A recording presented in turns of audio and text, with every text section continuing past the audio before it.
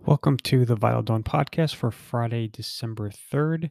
S&P futures are trading down about 4 points. That's just about 10 basis points. They've been essentially hugging the unchanged line approximately for the last few hours, so pretty quiet morning.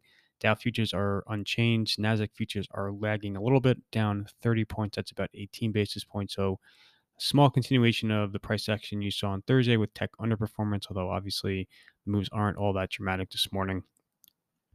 Treasuries are about flat as well. So not a whole lot to say this morning. Pretty slow and steady evening of major news items.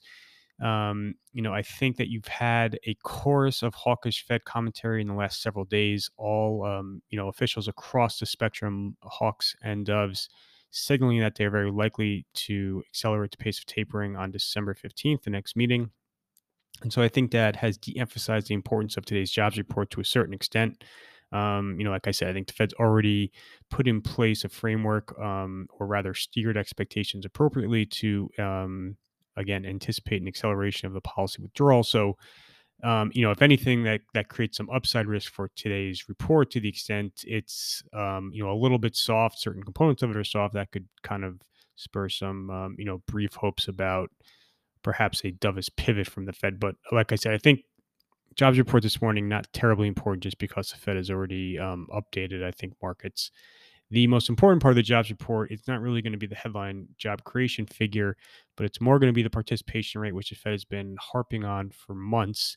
If you do not see the participation rate start to increase from current levels, and it really hasn't moved for almost a year, that will be inflationary, and that would suggest that the economy is closer to full employment than the Fed had thought before, and then vice versa. If you do see that participation rate start to move up, that would have disinflationary implications for wages. That would make the Fed somewhat comfortable. So that's going to be the most important part. But like I said, I don't think it'll be a huge market mover.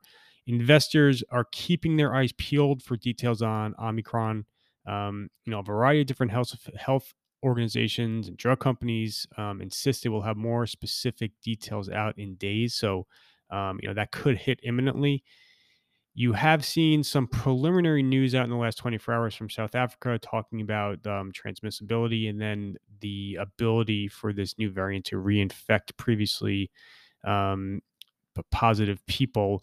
Those that data was somewhat negative. So I think markets are waiting for specifics. In particular, they're very keen to learn about efficacy of the current generation of vaccines and boosters. You've had some pretty encouraging remarks from Pfizer and BNTX officials in the last few days. Moderna earlier in the week was somewhat more skeptical in an FT interview. Again, there's two components of vaccines providing protection, one of which is against transmissibility, the other is against severe illness. I think markets will be most sensitive to the severe illness part.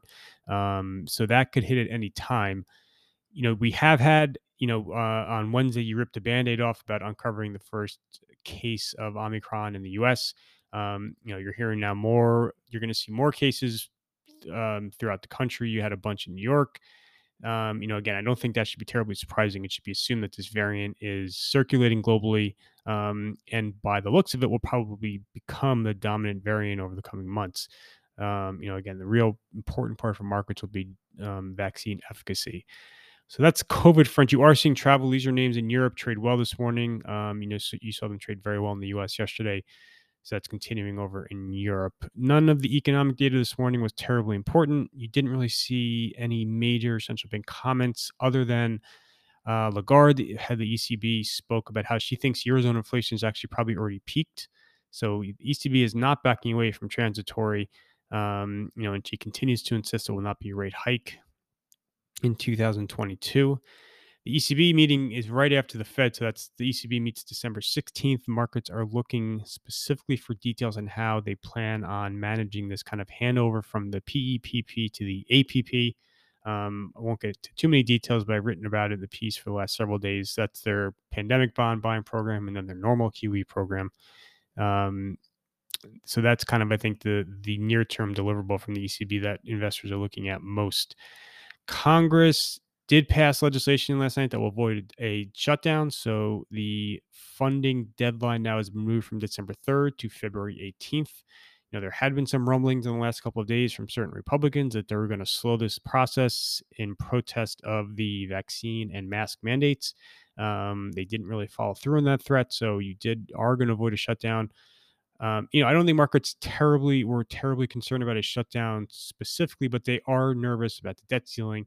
So, to the extent that they were able to find a solution to the budget, that does raise hopes that there will be a solution to the debt ceiling. I still think there will be a solution to the debt ceiling, but um, you have to see, there still is not necessarily a clear path to that. Democrats are very likely going to have to use some type of a partisan solution, whether it's reconciliation or a regular order process.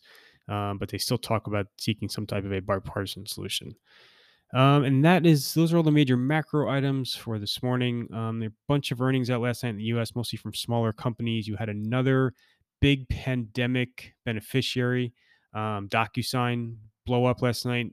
Blow up in quotes. They reported below expectations on a fundamental basis. Companies still growing on a healthy level, but billings missed in the quarter. The billings guidance was like that stock's down over 30% this morning.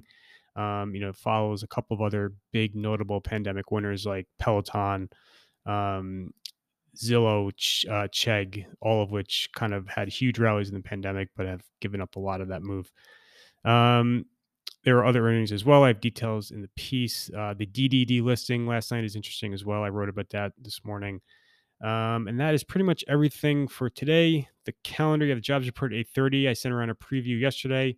The preview's linked in the piece, and that is really kind of it for today. And then, like I said, you could see any of these COVID headlines hit, at any time during the day, whether it's Pfizer, Moderna, or the World Health Organization or any other health organization publishing kind of more specific figures around the nature of this particular variant.